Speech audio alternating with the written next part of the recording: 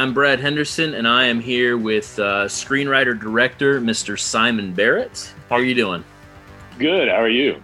Pretty good, pretty good. So, yeah, I just wanted to have you on to talk a little bit about SEANCE because, one, I was very nervous watching it, mainly because we know each other, fairly well, and it felt seeing kind of the evolution of SEANCE and even like through Twitter, talking through the years of like how you said, this movie's kind of like your answer. I forget it was like The Breakfast Club was this. Mm-hmm. I was getting really excited to see what your next project was. So when it came out as SEANCE, and then I was hearing like 90s stuff, like talk about the 90s, and I got really excited because I'm still a huge fan of 90s horror.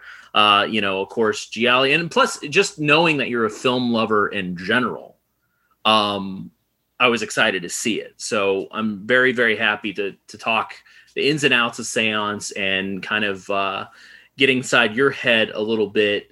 I guess my first question is, why was this the first film you chose to direct?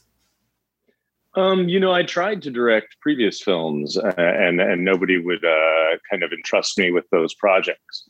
In fact, the first script I got produced, and I've talked about this a few times now, was the first script I wrote for myself to direct. It was called Dead Birds, and it was filmed in 2003.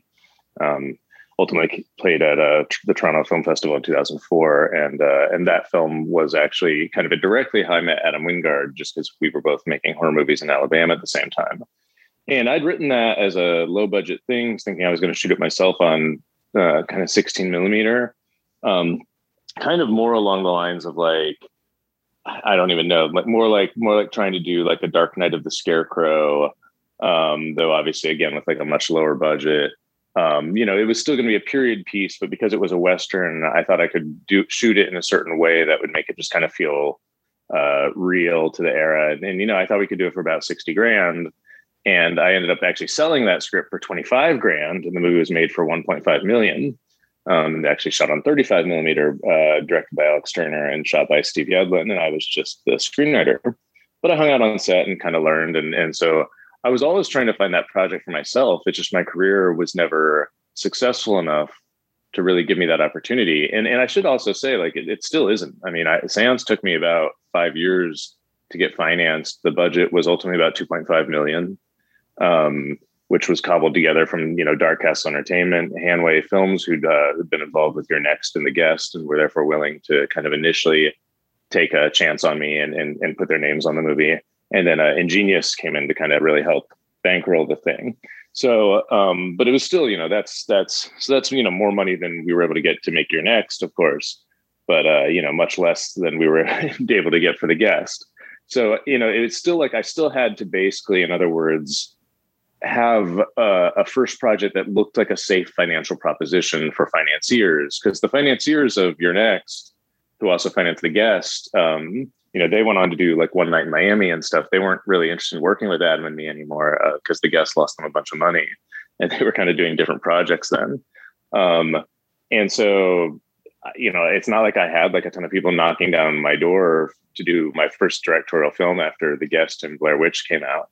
And Your Next, was not initially perceived as success either. Kind of my biggest successes, I think, in the industry at that time were perceived as like the first two VHS films because they were so clearly profitable. And so clearly seen by more people than the filmmakers had originally expected. And so you could perceive them as kind of bigger than what they could have been. So there did have to kind of be a commercial element to anything that I attached myself to as a director. So I did think that by staying in kind of a contained horror space, I would be well off. And because I love kind of murder mysteries and slashers and gialli, I knew that was the story I wanted to tell. And I also knew that was a story that didn't really interest Adam specifically. Like, he was going on to do Death Note and bigger projects. And so I also knew that this was a story, a type of film that I'd always personally wanted to make, that I kind of knew was like really only of interest to me, which, by the way, reading the reviews of SEANCE, I do think that's kind of turned out to be true again.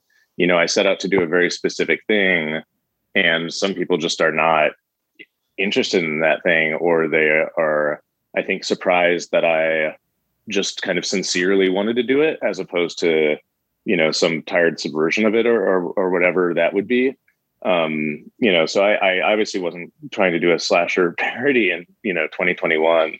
That I kind of somehow, the weird thing about slasher parodies is actually they somehow were happening like almost as soon as slasher movies themselves, as you well know. So, I mean, there's kind of not a new joke to tell there. So I wanted to make a certain very specific type of movie that I knew was kind of specific to my personality. And I think that's usually a good first approach as a director, is something that you have a vision for that no one else really seems to necessarily like understand. Because then you really do have to make sure that you're the person getting it to the screen and through the editorial and post process. Because otherwise it's not going to make it out intact. I'm really happy with like how Dead Birds turned out, for example, but that movie is very different than the way I'd envisioned it. And, that is part of that. And working with Adam, I was more directly creatively involved in those films. So they were very close to what I really wanted them to be, because I was involved in all the kind of creative decisions. But, it's still Adam is ultimately doing 100% of the directing himself. And I'm not really able to stretch those muscles unless he gives me like a B unit shot to do or something, which really isn't the same thing. So a lot of little factors, but I mean, I admit one of them was just commercial viability. If I had written any other type of film, I don't think I could have got it made. With I hope that you understand this question. I think you will. Stuff with like You're Next and The Guest and Seance. It feels like there's this smirk always like in the scripts, where there's this very, very, very like dark humor, almost like you're laughing when you're writing this. That's what pours out of the screen for me, and especially in Seance, because there's just so many like weird and funny moments in the movie. Even just taking like that one scene where the girl walks in and says "fuck off," like it's just really just out there. And so when you're writing these scripts, do you normally write, and especially I guess for Seance, knowing that you're going direct, did you approach that any differently in your writing technique? Yeah. So sorry, let me try to tie those two kind of things together. Because the short answer is, when in my actual writing, whether I'm writing for myself or for Adam Wingard, and at this point I don't really write specs for other directors. It's either, I think for a while going to be either Adam's directing it or I'm directing it. And I don't really write differently. I kind of think a script is a script. And it's not like when I write scripts for Adam, I leave all these like camera notes out, but when I write a script for myself to direct, I'm constantly describing the camera work or something. No, I mean, I think a good script should be readable first and foremost. So even if I could put in like more personal idiosyncratic choices into a script that I know I'm that's intended for myself to direct and see through all the way as a film, I wouldn't, because ultimately I want actors and producers and people to read the script and enjoy it. So my script writing style tends to be pretty dry. I tend to not specify anything that I consider a directorial choice, even if I'm the one directing. That's just my personal preference. And you can look up some of my scripts online and kind of see the way I like to write. But going back to kind of the smirk of it all, if you will, I mean, I really think we try to make movies that are enjoyable, kind of first and foremost, or at least since A Horrible Way to Die and maybe VHS. Certainly that was the goal with Your Next, but it's not certainly we're never like laughing at the material or at any notion of our viewers or the genre or anything itself. Like, I mean, there's some kind of, there's certainly some elements of, I guess, satire in our work, but I don't really think we make like campy movies or parodic films in any way at all. I think our stories and characters, are we take them as seriously as any other filmmaker. To me, that like, it's just that you do want it to be really fun and enjoyable. And I think I think Ben David Grabinski, our filmmaker pal, he actually paid me a compliment once. I think he saw the very first cut of The Guest. We asked him to give notes on it. Our producers are good friends with him, or our producer on that film. And they, he kind of was like, the best compliment I can pay is it looks like you guys are having so much fun making these movies. And I know you're not because you complain about it all the time. And that's true. I don't have fun making a film because I'm really trying to get as good as I possibly can. I mean, that's my commitment to the cast and crew and also to anyone willing to spend their money to watch it. Whether people like SEANCE or not, what they don't, if the deficiencies that they might perceive in that film are not a result of me, goofing off at the monitor and like having fun, with the actors, because I'm absolutely never doing anything of that nature. I'm always extremely stressed out because, again, your goal should be perfection if you really care about the project. And low budget filmmaking is nothing if not the process of seeing like ideas kind of crumble under the weight of reality sometimes, whatever those circumstances may be. So there's always, I think, a sense of humor to my work, or at least, in this kind of phase that I'm in right now. I even think A Horrible Way to Die was intended by Adam and myself to be quite a bit more kind of darkly funny than people may have taken it as. But I think that's when working in genre, that's a specific thing. We have projects in the works that are very, very different, and so I'll be interested how people perceive those tones. Because I'm not obviously just going to keep doing like the kind of SEANCE thing. Well, I'm never going to do anything like SEANCE again, because I think that should be every filmmaker's goal. Yeah, no, I definitely think it's while watching it. It's very much, I've always had an example, but a way to describe a lot of these movies. And it's really like, it's party movies. It's the easiest way to put it, to where, it feels like something you would watch in, the late 70s, 80s, early 90s, of having some friends over and watching these movies, very much like kind of Kevin Tenney's movies, specifically. Mm-hmm. A lot of his films are just very fun, and it's not to the point where they're, revolutionizing cinema or anything. They're making their viewer have a good time, and you're not bored. I think that should be the main goal for any filmmaker, is just don't make a boring film. It doesn't have to be inventive. It doesn't have to be new. It just don't make it boring. And I think that's something that you have accomplished to a great deal through the films that you've written through the years, where it's not boring and you don't waste any time. And I think that's the important part. Well, sure, but we also know that like critics like boring movies, right? If you're kind of a critic and you see a film that's seemingly intentionally boring, or like doing the slow burn thing, or not trying to be entertaining, then you're more inclined to give it the benefit of the doubt, because you can see that it's not trying to be entertaining. So maybe you kind of have to weigh its decisions, and goals on an artistic level, and maybe, you withhold judgment a little further. Whereas if a film is just purely trying to be fun in the kind of Kevin S. Tenney mold, and I obviously I think, there's a lot of like, I'm always trying to do unique and original things in my work, but Kevin S. Tenney, being a director who, has influenced me a lot. And I think, and specifically was a big influence on SEANCE, working in that, specific type of genre film.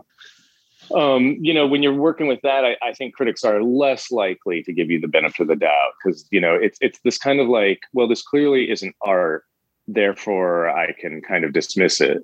So sometimes I think that's the wrong choice, because, there's much more like boring, like I see movies that I find really, slow paced to an extent that, doesn't feel deliberate, but feels like an indulgence on the part of the creators. And I personally, as a viewer, start to perceive that and feel it. And I feel like it hurts the legacy of these films, because it hurts their rewatchability. But in the moment, they might be perceived very well on the festival circuit or whatnot, because people's initial experience of them is like, okay, this is doing something different and ambitious, so I better not, dismiss the fact that I wasn't exactly engaged. But the truth is, it's kind of a lot easier to make movies like that than movies with characters that engage you, and movies that have a satisfying beginning, middle, and end. And again, I'm not saying I do that, but I think sometimes people dismiss the difficulty of kind of narrative satisfaction and character-based immersion in these films, and kind of treat that like, oh, that's the easier choice. When actually subverting that is quite easy. Subverting that in a certain way is quite easy. And again, I'm always trying to subvert certain things because you want to surprise viewers. You want them to not know where you're headed.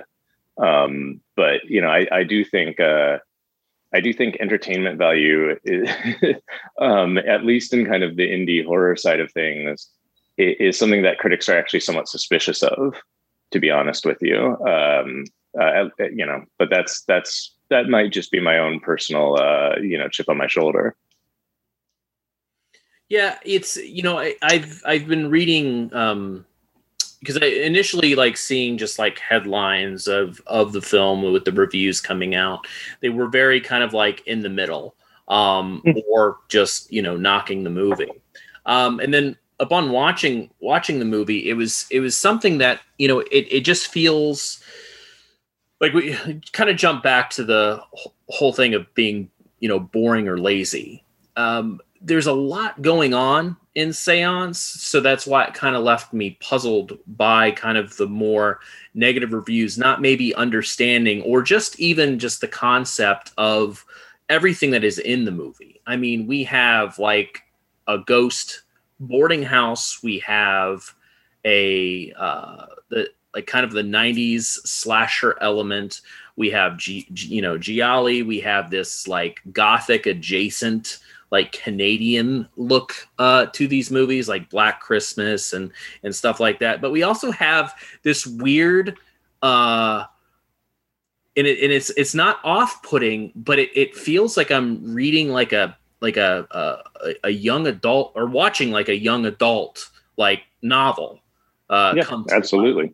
And so it's just, there's just so much going on that it's it's almost a little offensive when I hear that it's lazy or just boring, because I was like, there's like, and also the fact that everybody in this movie feels like they're in a different movie. Like everybody seems like they're in a different film, but it all comes together. It's not negative in any sense. It's just like Suki Waterhouse is in a completely different movie than some of the other girls.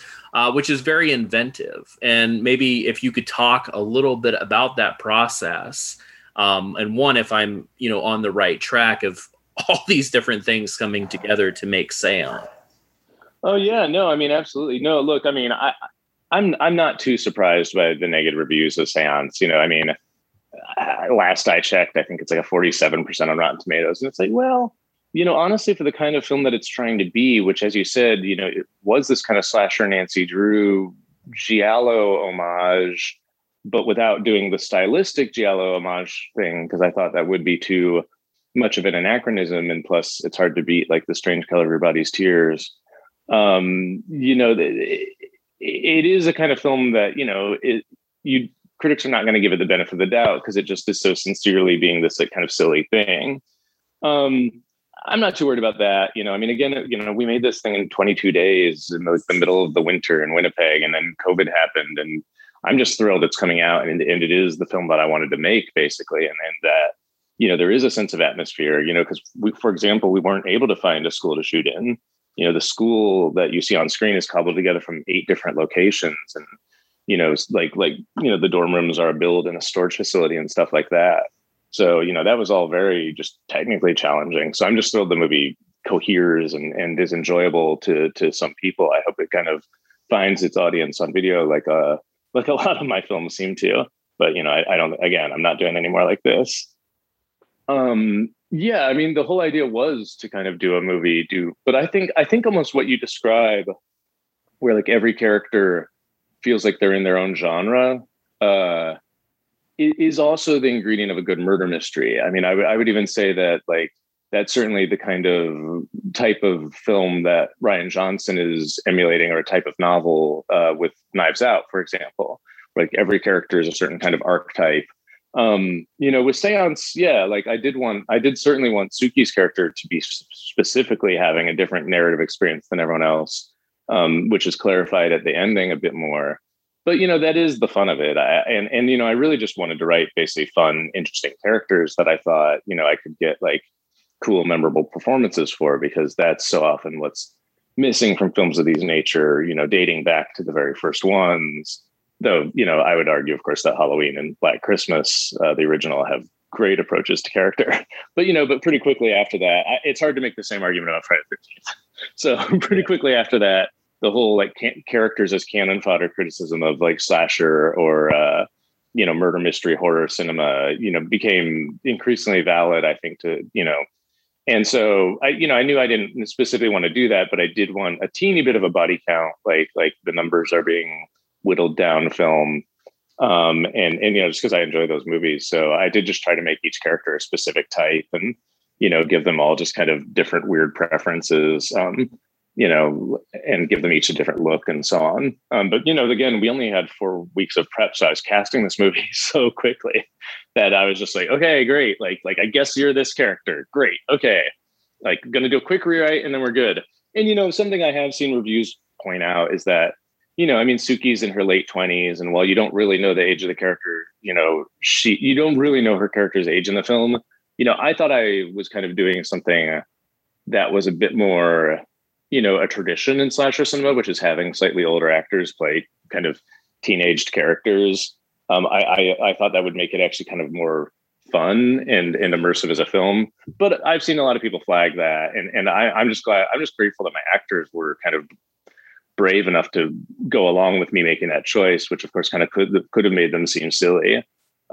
Because that was kind of like a choice. I just was like, Scream did this and I liked it when Scream did it. So like, I'm going to do it. But that's the kind of criticism where you're like, well, I don't know what to do about that.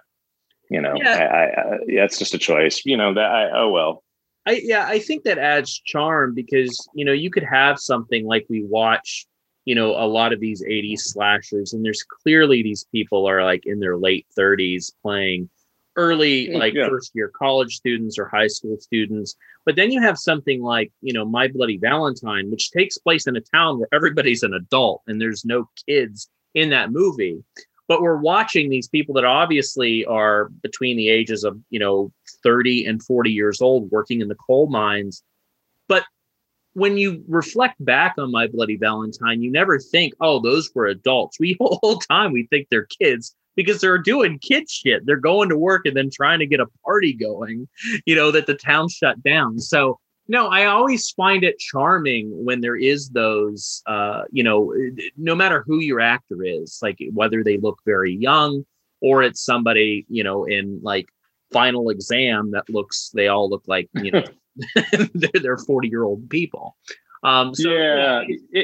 It's certain, look, I never wanted to do like a stylistic homage to like anything, because I think if you're doing like a straight up stylistic imitation, like some films are very good at that. And I guess I would probably say like The Strange Color of Your Body's Tears, which I've already alluded to, as well as Let the Bullets Fly, are being kind of among my favorites. But I just don't really know.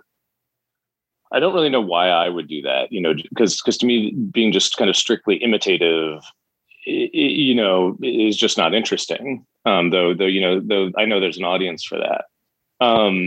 But yeah, so it's tricky when you're finding like these ingredients to these films. You're like, do I try to recreate the look of this, or do I try to kind of find like the new modern version? I tried to avoid a very video-y look with SEANCE, by shooting 2K ProRes with these, rehoused anamorphic lenses.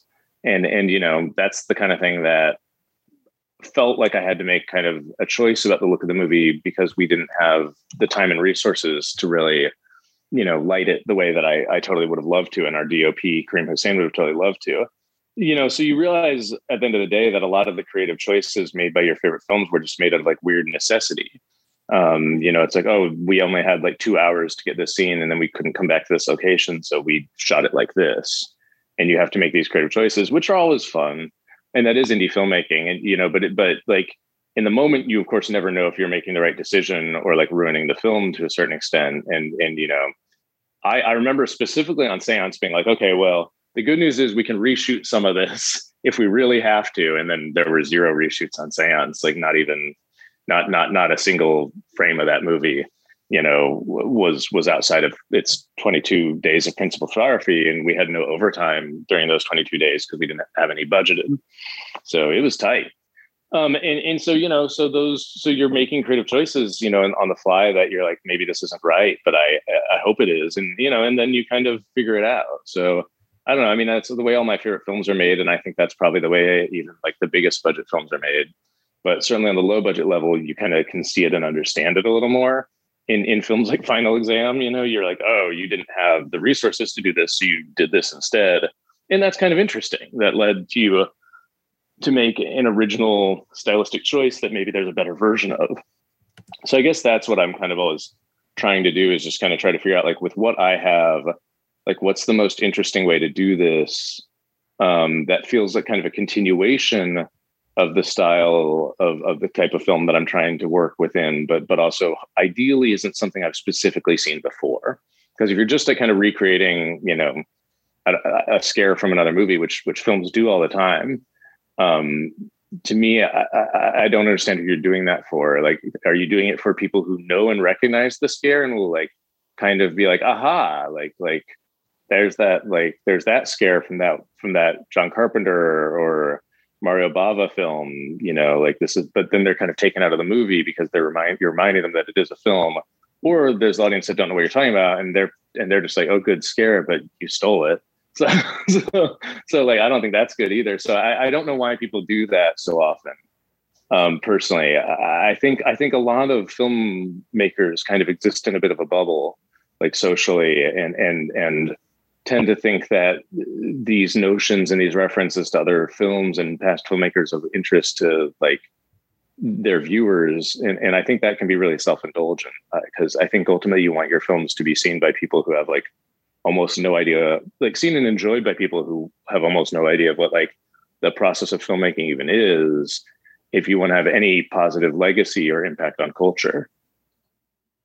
Yeah, no, I think the winking at the camera is overdone, and that's something that I would congratulate Seance and not doing, but feeling very familiar, but also being completely original. Because I mean, it was just like something like it was The Prodigy that I saw a couple years ago, and they completely lift that scare off of Shock. From Shock, yeah, which was done by like, cool. Another movie had done that. Oh, Edgar Wright had done that for like the Don't trailer. He'd also done the Mario Bava Shock. So like that's one I guess when Nick McCarthy did that it was like, that's a specific like reference to that scare. But I admit, like I actually liked that film Prodigy. No, I liked it. It was just there's just I don't know why he did that scare though. There's also just too much winking. I was like, why did you do that? Like, yeah, there's just too much winking in these movies, and that's something that I really am getting tired of. Is because everybody loves John Carpenter, so let's do a John Carpenter homage, or yep. We all love Bava or Argento. Let's set up some green and red lights everywhere. That's not needed in this scene. Like they wouldn't normally organically be here. So let's just and it's tiresome. It's like bad filmmakers think they can make their movie good, like The Shining, by just like referencing shots from The Shining. But like Stanley Kubrick had like the best crew in the world. And like if you are not Stanley Kubrick, you really shouldn't be referencing Stanley Kubrick, because it's not an imitation you really want to be conjuring to people's brains. But I see that like all the time. And I really do think it's just because there's some kind of like, it's an empty signifier of quality, It's a stylistic affectation more often than not. And I think it comes from a place of just kind of like not really knowing how to take inspiration from a good film. So people take it very kind of directly. And I just don't understand who that's for. I understand that appeals to a festival audience to a certain extent who are knowledgeable and recognize those references. And of course, that's where a lot of critics are, critics are in that space. So it can lead to kind of a good reaction within a small group. But if you want your movies to be received outside of like the choir, if you will, I really think referencing shots from other films is a tricky thing. Now Seance does contain shots from other movies, I should say. but not within the same genre. It's more like there's a shot that, like, I was referencing the Clarence Fock film Naked Killer, in that he does a like a rack with an extremely wide anamorphic lens in that movie. Even though actually I think the killer is 1.85:1. So actually I guess it's just a super wide angle spherical lens now that I say that out loud. But anyway, he does these extremely weird, like focal shifts with wide lens shots that look really intense and insane, while like something in the foreground will be moving and then rack quickly to something in the background. So, so that's the kind of thing I knew I wanted to shoot a shot that way. And I couldn't think of a way to do that without referencing Naked Killer in our conversation with Kareem Hussein. But I don't think anyone would ever look at that shot in Seance and be like, oh, that's the Naked Killer shot. There's also a shot that's basically lifted from Shaolin Soccer.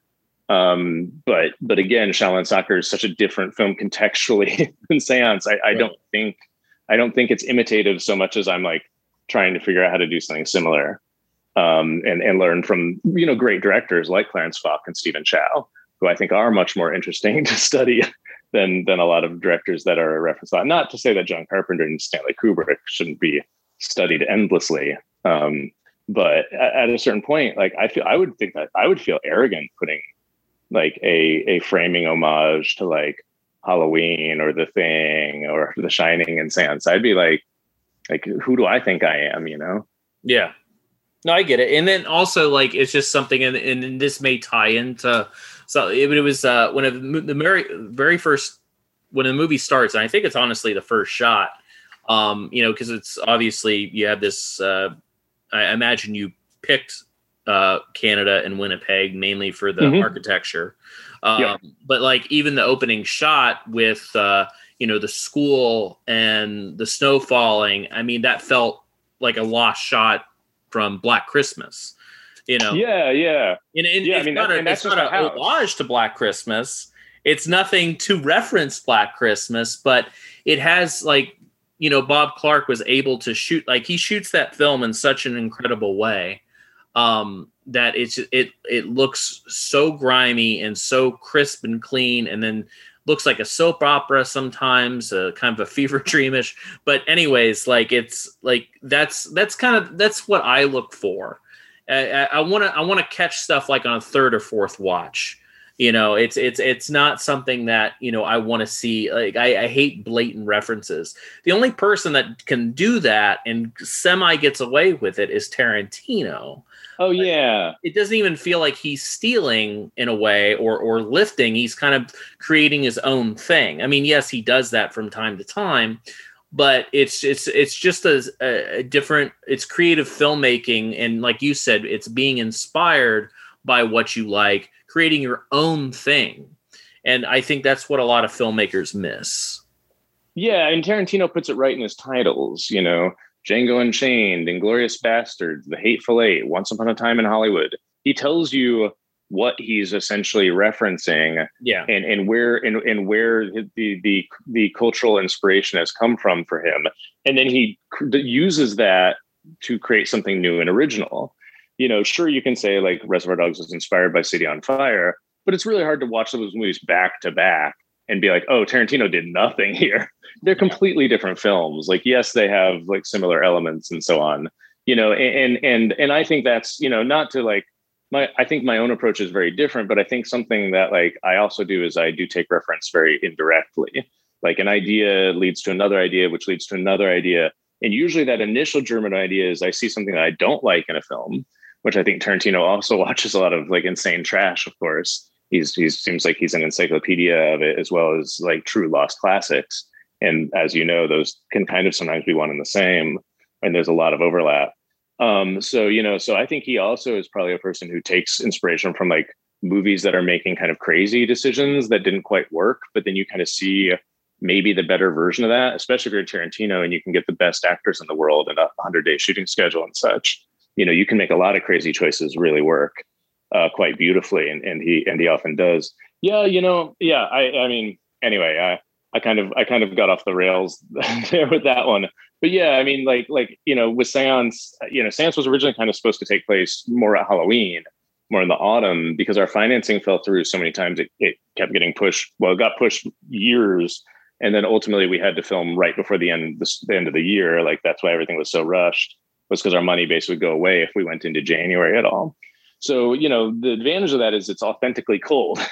Like that's just a house you're looking at in Seance. The house that we were driving by and saw was vacant. So I was able to call the realtor, or I had our locations manager call the realtor and would get us permission to shoot around that exterior. But obviously none of the interiors in the film are within that building that you see. But that really came about because it started snowing. And I was just like, Kareem, if it keeps snowing like this, we got to just like get out there, lay down some dolly tracks. And just like, as soon as we're done with the scene, we just got to get every shot we can of snow falling. Because we're going to want that to create the atmosphere and the setting and to establish the snowy look of this film, because the weather at that time was unpredictable. And in Winnipeg, kind of the issue that you have is it actually gets so cold that it basically stops snowing. So like the main snow you'll kind of have is October, November, really. After that, there's kind of not as much precipitation because it's just below zero all the time. So our snow was actually kind of going away in a weird way, though there was more coming. So it was always very tough to manage that continuity. But I also knew that if I could get the movie to have a snowy, cold look, it would feel authentically interesting and make the setting and kind of reality of the film more palpable. So that, that's something that is just the kind of thing that is much more challenging on a low budget than you realize. But I think it worked out. And it is one of those things where trying to tie all those things together so you have a consistent feeling of what the world is, you have to cheat it in a bunch of little ways, but that's, I think studying kind of exploitation cinema and low budget cinema is the best way to kind of understand how to do that, because you can kind of see people fail and understand what they were going for, and kind of also be in your brain like, okay, like what did they need there to make that work, and like how could I make that happen? Yeah. With you said now the interiors of the dorm rooms were built sets. That's the one thing that I enjoyed in the film, and I want to know if it's intentional. Is that the dorm rooms for the girls are pretty bland, but it very much resembles your 80s dorm rooms in colleges, and even kids' rooms where they just have like this huge white wall, like with one or two posters on it. Because other parts of the film are grand and beautiful, dark and mysterious. Obviously, Kareem is a fantastic cinematographer and has been for many, many years. So it's just it felt like it belonged. But can you discuss that at all, like the set dressings? Yeah. I mean, I just wanted them to look like real dorm rooms, honestly. Yeah. I feel like dorm rooms in Hollywood movies always look like, like $1 million in New York loft apartments or something, because people want them to look good. But the reality is, even in like, the most beautiful campuses in the world, the dorm rooms are still basically shitty. And there's always some like urban legend on campus that they were designed by like someone who only otherwise designed prisons, and stuff like that. Like, because they are depressing, like just kind of population control spaces. I never went to obviously a private boarding school. I was a public school kid, but I did live in the dorms for a short period in college. And I just remember like, they just sucked, everyone hated it, but it is obviously, a lot of people's first kind of freedom away from living at home. Yeah. So I just wanted to kind of capture that. So there's only one, the way we did Seance, we couldn't find a bathroom to shoot in. So the bathroom is a build in a storage facility. And then we built one dorm room, and then we would shift things around to switch it from one girl's dorm room to the other. So somewhat of what you're feeling there is the reality of that. Like we had to have, there's a pipe that we're moving. We're moving the windows and the walls and shifting them around so they have different layouts, but you're always seeing the same room. It's just been redressed, whether it's like Alice's room or Bethany's room or Camille's room or Helena's room. We're just quickly redressing it. Lenora's room, Carrie's room. It's all the same room.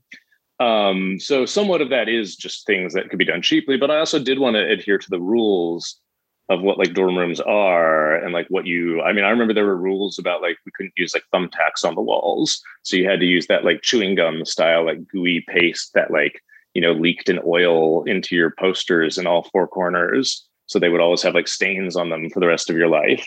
That was the rule at Ithaca College when I was there. Um, maybe that's changed. I think technology's improved somewhat, but yeah, I just wanted the reality of that. I felt they are a bit sparse, and that is just the reality of the quickness of shooting. Our production designer Marlena or Mars Fury, I thought, did an amazing job, and we used I used like a Charlie White video as like specific reference for like Bethany's dorm room and stuff, because I did want them to really quickly try to like evoke the personality of whoever lived there. But I didn't, but I also wanted them to feel slightly realistic to girls that are just like kind of not really able to make the space 100% their own. There aren't locks on the doors in a lot of these schools. The one thing the film does that slightly feels weird, but it was actually Jason Blum at one point told me when we were talking about boarding school horror, he had gone to boarding school, and he said something that movies always get wrong is that the students won't knock on each other's doors usually, because that's how that's the only way to tell you that it's a teacher or staff. So the students will just like open the door or just say each other's name, so if you get a knock to like hide your shit, because there's no locks on the doors in these places. So that was something that I did in the film. Is no one ever really knocks, unless it's a teacher, faculty, and the movie doesn't call attention to that. It just felt like they would have their own rules for how to smoke weed, how to sneak out and see their significant others. Like any kind of culture, you'd have like these rules that you don't want to bother to explain to the audience. So I just tried to make that feel real. I think Marlena did an awesome job, like making this movie look the way it does.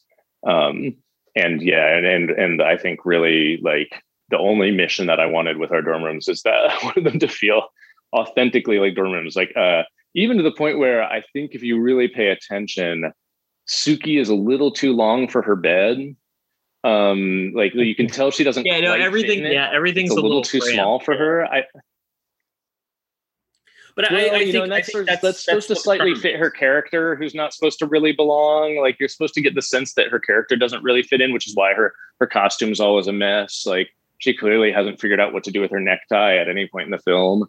There were always certain things that we were doing to make Suki feel a little sloppy, because that's part of the film's humor, and that was part of the comedic performance that we were trying to do with that character. A part of the joke, of course, is very much her character trying to fit in. Even though if you don't really know what's going on with her. But if you actually look, I think Suki Waterhouse is about 2 inches taller than her mattress in the movie. And that's why she's always in like kind of a weird position. And I think that was the kind of thing where I just got to set and I was like, oh, we got a really small bed. Okay, well, it looks right on camera. Like, so let's just we'll work around this. Yeah, no, I mean, especially her not dressing her room at all. I think it really helps with that character in general. Oh, well, she Camille, we talked about Camille. Camille wouldn't put shit up. Camille is not there to stay. Yeah. So and Camille just also is the kind of person who I don't think decorates. Like I think Camille is a very utilitarian. The character that we call Camille, I think, is a very utilitarian character. So I just don't think she would decorate, like, period. Like, it just wouldn't interest her. She wouldn't like understand why a person would do that. Like, she would like looking at a nice picture, but she wouldn't like think to herself, like, I should go hang this on my wall. That's kind of why she would need, a partner like Helena in her life if she was ever to be like a happy, healthy person, which is, the fun of the romance. But yeah, no, Suki, there was, definitely we were able, she was the easiest look to get for that room for sure. Cause it's just like, take away everything. And it's just her sitting in an empty, shitty dorm room. But like, I didn't decorate my dorm room, like, I think, cause I was just like, I hate it here. This sucks. Like, I'm going to get an apartment as soon as I can afford to. And, as soon as I can get a job on campus, I'm out of here. And so like, I think I like just had a calendar up or something. And so, that might just be like the ways in which, I that character is kind of someone that I relate to. Now with a little bit about the cinematography in the film,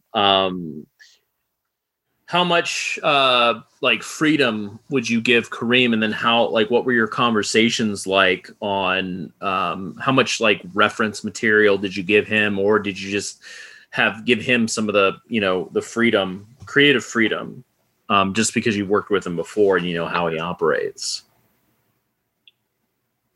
Well, I actually had never worked with Kareem before. We were just been friends for a long time. I'd never worked with anyone involved with Seance before until at least we got to the post-production process. And then Adam came on the EP, and also I was able to bring on our sound team who'd done The Guest and Blair Witch and You're Next and stuff. So once we got to post, Adam and like Matt Baker from Hanway, and I was talking to some people I'd worked with before, but during production, it was all a new team. Kareem and I had just been friends, mostly from going to like film festivals and just being interested in kind of the same type of movies and just knowing a lot of the same people.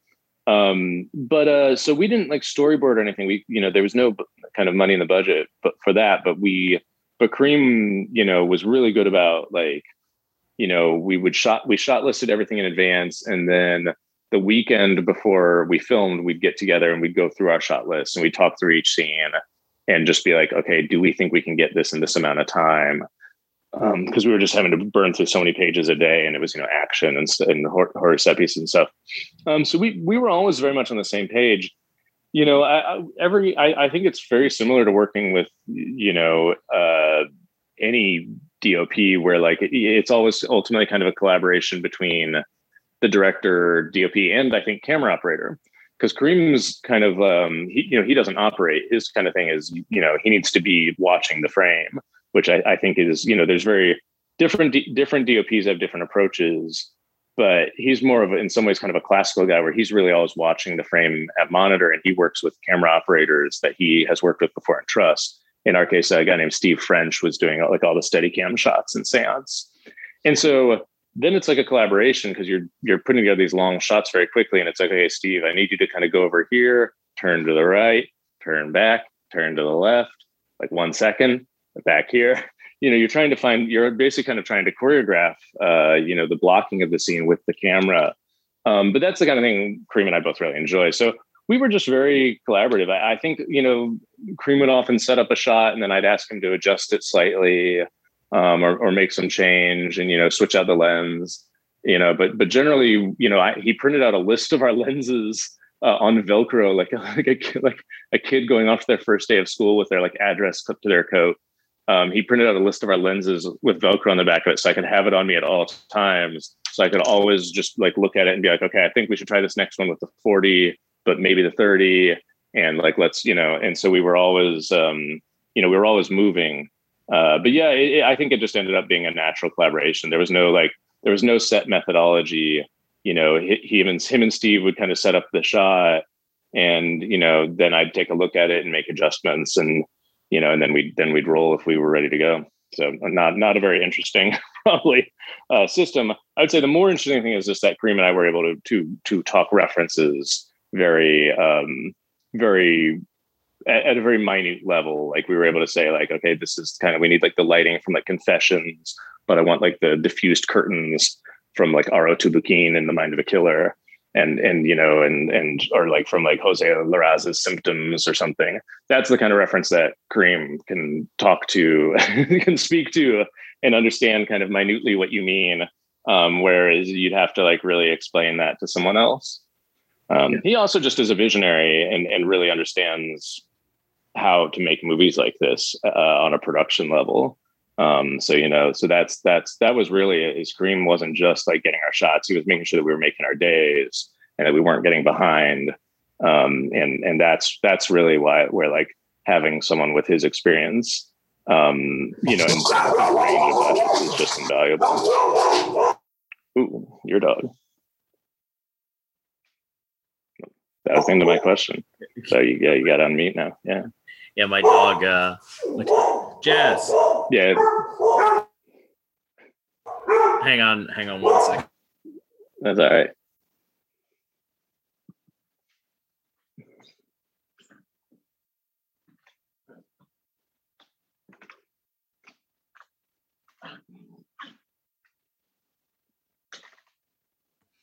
There we go. Yeah, it's 3 dogs in the house, and there was a knock on the door. So, yep.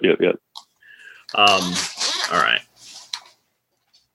So, I guess we can we'll edit this out, and this will probably be that's an easy clip. Yeah, it's I think It's one of those things where it's not too many. I guess you're over talking about references, and that's one of the more boring things, I think. It's fun when you're on set, obviously, giving, direction to people and even getting together and having them watch movies. I know some people do that as well. But being that you are a movie lover, and I don't want any movie references in your answer per se, but being that you are very obsessed with cinema, how do you balance between going a little too overboard with references, reference material, and telling your cast and crew kind of what's in your head? Do you speak for yourself in that, or do you give them a lot of reference material? No, I mean, I don't give them a lot of reference material. I think part of the reasons why I sometimes struggle to come up with interesting answers to these questions is because I think the honest answers so often are that, like, it's context specific and you just go by your instinct. We kind of have spent a lot of time talking about, like, with Tarantino and stuff. Like, I don't think Tarantino specifically thinks ever like, oh, I'm going to set out to do this reference in this way. I just think that's the way his creative mind works. And he himself is an idiosyncratic filmmaker on obviously a much smaller and less critically acclaimed scale. I think I myself am genuinely just kind of a weird filmmaker. I think I make movies that entertain a certain amount of people, and certain people really, really respond very passionately to them. And I'm trying to make my creative instincts kind of more populist, especially on, when I do bigger projects with Adam Wingard. Like, we're currently working on Thundercats and Face Off 2, to name a couple of the things we have in the works. And obviously with those, we're aiming those at large audiences. I mean, Face Off 2 would be like an R-rated film, so that limits its audience to a certain extent, and also presumably its budget. But that is a film that, like, everyone's dad should want to have on DVD if we do our job right. And you do have to kind of tailor that to an audience. With Seance, I was making a much smaller movie, and I knew, because I was making a smaller movie, that I had a huge safety net. Seance was and is a profitable film. Everyone who financed it is very happy with it. And so I could get pretty weird and no one would be mad at me. They just wanted to make their money back, which I knew, if I did something remotely competent, would actually be fairly easy, just given our budget, what our budget was. And again, that turned out to be fairly accurate. So with stuff like Seance, you can just be kind of idiosyncratic and just go with what you feel your gut is kind of telling you to do. I never really wanted, I certainly never asked the cast to watch like any 90s slashers or gialli or anything like that, because I didn't want the performances to be like in those films at all. Not that they have bad performances, but that wasn't what we were going for. I knew the performances had to actually be uniquely tailored to my actors and the type of story I was telling. So I generally don't ever bring references to my casting crew. Kareem is a different example, because Kareem, like myself, and I would actually say my passion for cinema is dwarfed by that of Kareem Hussein, who truly, watches like everything and like considers it like his job to watch everything. Like, if there is a unique film out there and Kareem has not seen it, that will bother him and upset him until he can order it on like the best physical media possible and watch it in the best like projection possible. Like, he will not be satisfied. He goes to every film festival that he can. And I did that for a long time too. Now I'm a little more busy and also there haven't been film festivals for a little while because of COVID, but so we'll see what that becomes.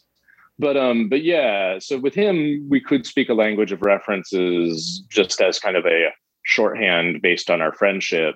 But with most people, I'm not able to use references like that. And because they haven't seen the films I'm talking about, and I wouldn't necessarily want them to, because usually if you share a reference with someone, they'll start thinking kind of very literally. It's almost like giving an actor too many notes. You don't want to give an actor, say an actor is doing a performance that isn't like 100% what you wanted for that character in that moment. You don't necessarily want to correct them after every take, because all you're doing is like distracting them and making them overthink their creative choices. And it can be the same with references as a director. If I show someone, if I make the cast before we shot Seance, I could have sat the cast down and been like, okay, we're going to watch like the Black Belly of the Tarantula followed by Valentine, and then you'll understand what I'm going for. And, but I think it would have just like A, ruined their evening, and B, like confused the hell out of everyone, because now all of a sudden everyone's thinking of how these movies look, whereas I might just be referencing some vague sense of tone and fun or mortality. So I really think you have to be very careful, because I think most people tend to think very literally. If you show someone a sample of something and say, this is what they're going for, you might show up on set and be looking at that exact thing. Whereas in fact, what you meant was just, again, a sense of atmosphere that's almost like intangible. That's why Adam Wingard and I tend to communicate a lot through music creatively.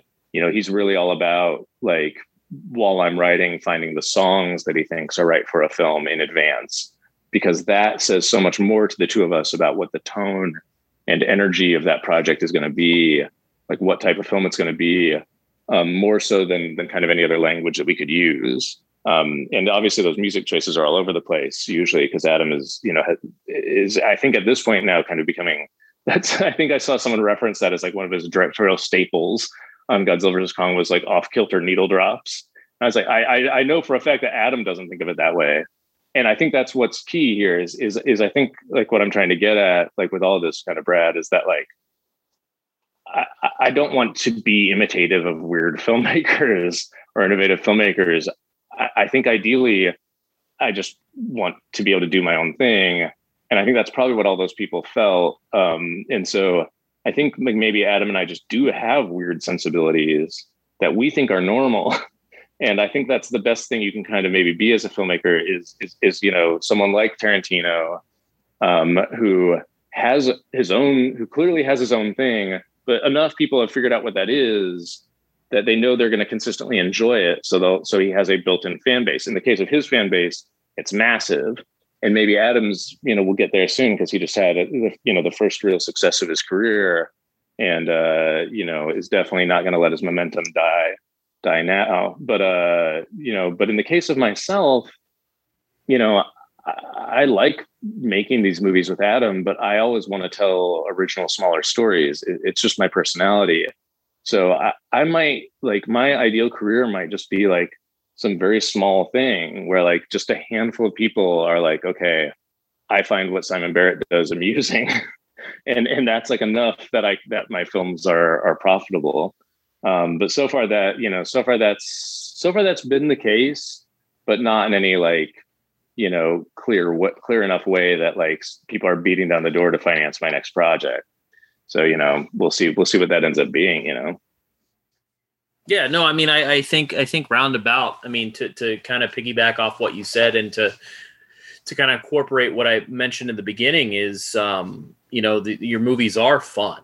You do have a good time. And I think that's, I say this, and, even like to relate to Kareem, is that I'm very much the same way. It's like, I am one of those people that if someone mentions something that I haven't seen, I like deep down, I get a little like insecure and upset that I haven't seen it yet. So I go out. Yeah, me too.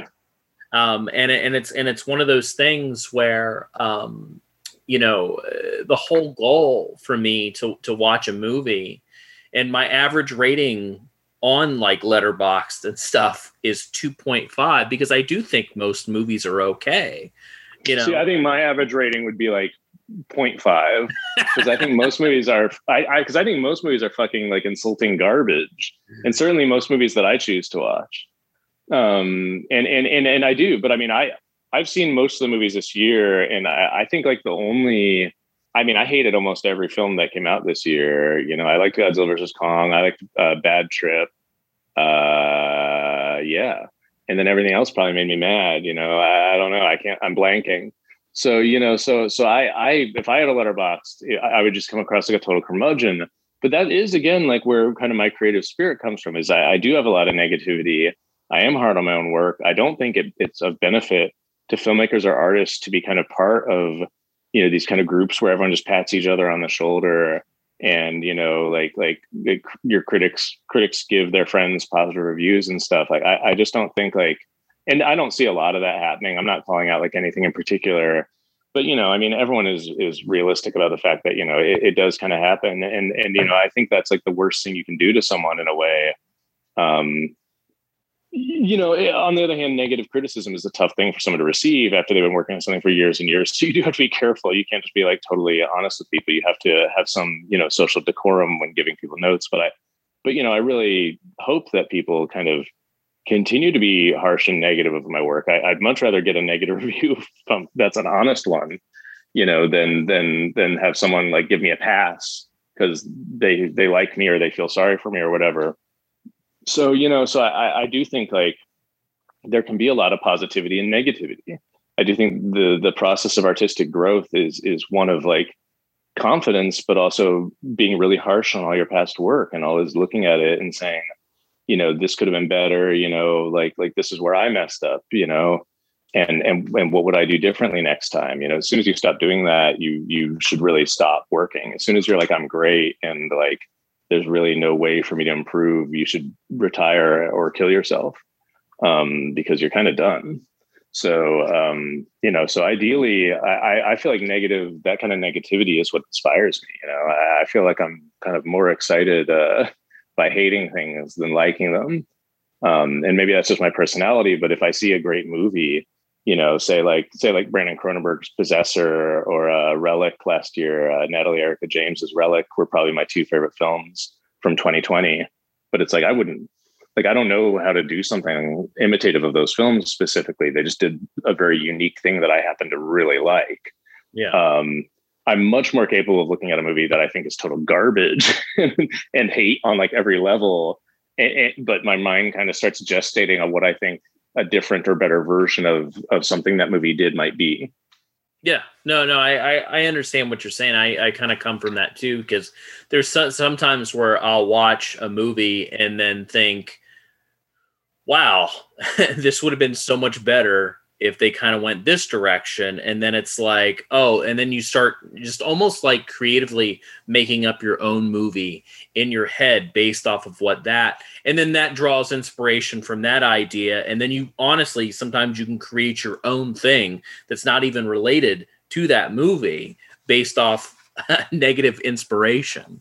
I literally think that's like what Tarantino does. Like, I think like he watched like, I don't know, like Drum, the Mandingo sequel, and like somehow that led his brain to start thinking about Django Unchained.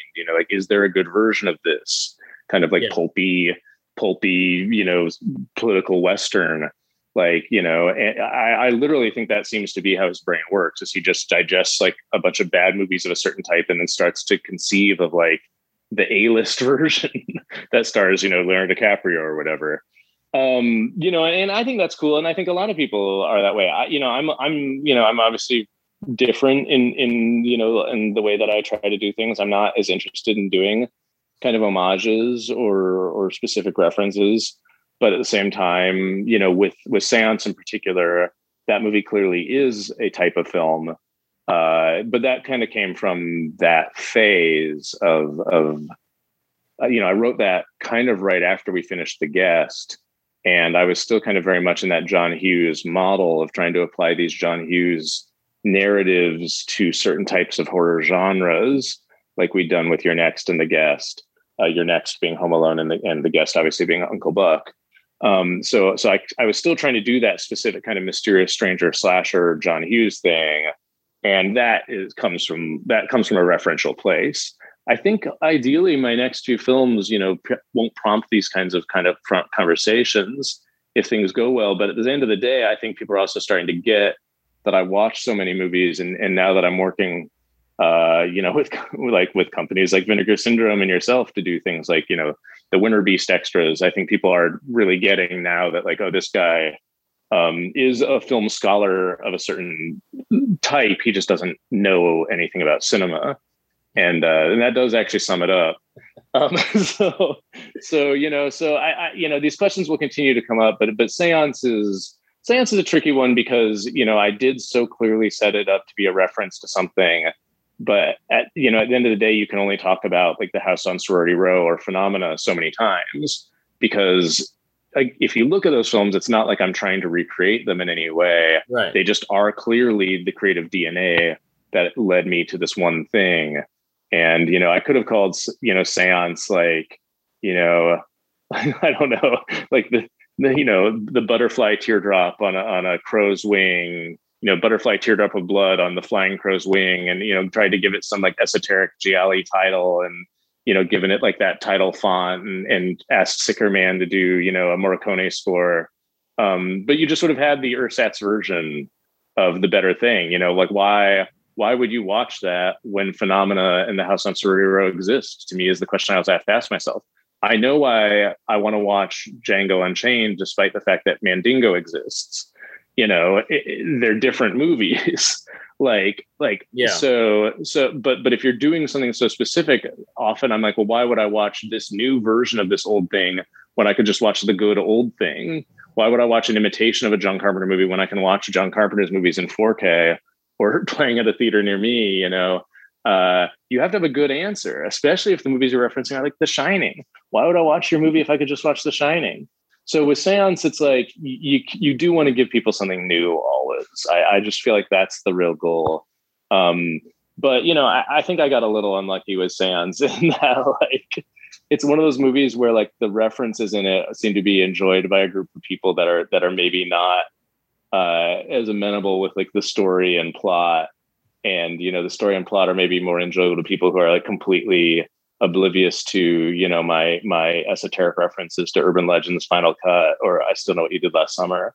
And, you know, all of those perspectives are totally valid. But at the end of the day, I just thought the world needed one more like boarding school slasher. So I set out to make one. And that's the fun of it, is as long as your goals are that, then you kind of can't fail.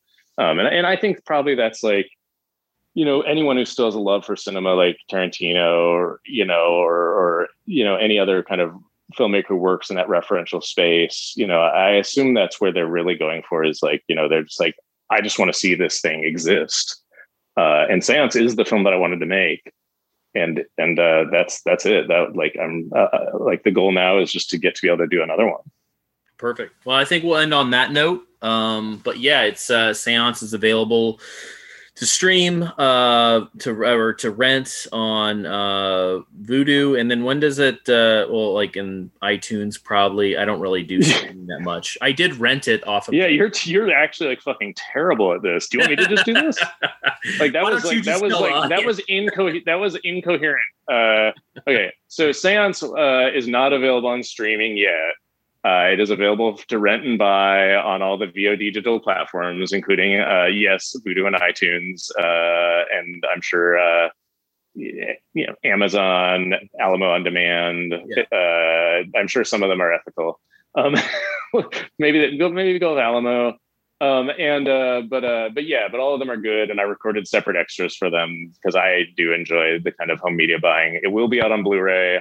It will be out on DVD. I think it'll definitely be out on Blu-ray with slightly more extras, and it will be out on streaming on Shudder. But you can currently rent and buy it in all the normal places. And I don't know when we're coming out on streaming, so don't ask me. But I suspect it'll be a couple more months. Perfect. All right. Well, I appreciate it. Thank you so much. Oh, don't tell me you're leaving. The party's just begun.